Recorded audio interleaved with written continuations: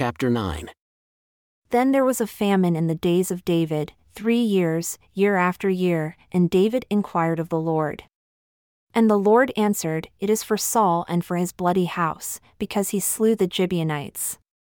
And the king called the Gibeonites and said unto them, Now the Gibeonites were not of the children of Israel but of the remnant of the Amorites, and the children of Israel had sworn unto them, and Saul sought to slay them in his zeal to the children of Israel and Judah. Wherefore David said unto the Gibeonites, What shall I do for you?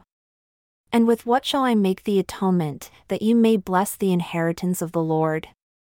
And the Gibeonites said unto him, We will have no silver nor gold of Saul, nor of his house, neither for us shall you kill any man in Israel. And he said, What ye shall say, that will I do for you. And they answered the king, The man that consumed us, and that devised against us that we should be destroyed from remaining in any of the borders of Israel, let 7 men of his sons be delivered unto us, and we will hang them up unto the Lord in Gibeah of Saul, whom the Lord did choose. And the king said, I will give them. But the king spared Mephibosheth, the son of Jonathan the son of Saul, because of the Lord's oath that was between them, between David and Jonathan the son of Saul.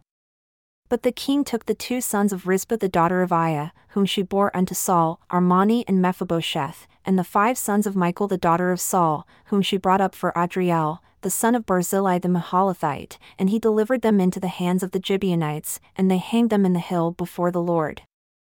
And they fell all 7 together, and were put to death in the days of harvest, in the first days in the beginning of barley harvest. And Rizpah the daughter of Aiah took sackcloth and spread it for her upon the rock, from the beginning of harvest until water dropped upon them out of heaven, and suffered neither the birds of the air to rest on them by day, nor the beasts of the field by night. And it was told to David what Rizpah the daughter of Aiah, the concubine of Saul, had done. And David went and took the bones of Saul and the bones of Jonathan his son from the men of Jabesh Gilead, who had stolen them from the street of Bethshean, where the Philistines had hung them when the Philistines had slain Saul in Gilboa, and he brought up from there the bones of Saul and the bones of Jonathan his son. And they gathered the bones of them that were hanged. And the bones of Saul and Jonathan his son buried they in the country of Benjamin, in Zelah, in the sepulchre of Kish his father, and they performed all that the king commanded. And after that, God was entreated for the land. Moreover, the Philistines had yet war again with Israel. And David went down, and his servants with him, and fought against the Philistines, and David waxed faint.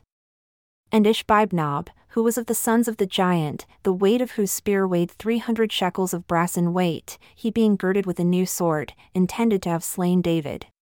But Abishai the son of Zeruiah succored him, and smote the Philistine, and killed him. Then the men of David swore unto him, saying, You shall go no more out with us to battle, that you quench not the light of Israel. And it came to pass after this that there was again a battle with the Philistines at Gob. Then Sibbecai the Hushathite slew Saph, who was of the sons of the giant. And there was again a battle in Gob with the Philistines, where Elhanan the son of Jerioregim, a Bethlehemite, slew the brother of Goliath the Gittite, the staff of whose spear was like a weaver's beam. And there was yet a battle in Gath, where was a man of great stature that had on every hand 6 fingers and on every foot 6 toes, 24 in number, and he also was born to the giant. And when he defied Israel, Jonathan, the son of Shimea the brother of David, slew him. These 4 were born to the giant in Gath, and fell by the hand of David and by the hand of his servants.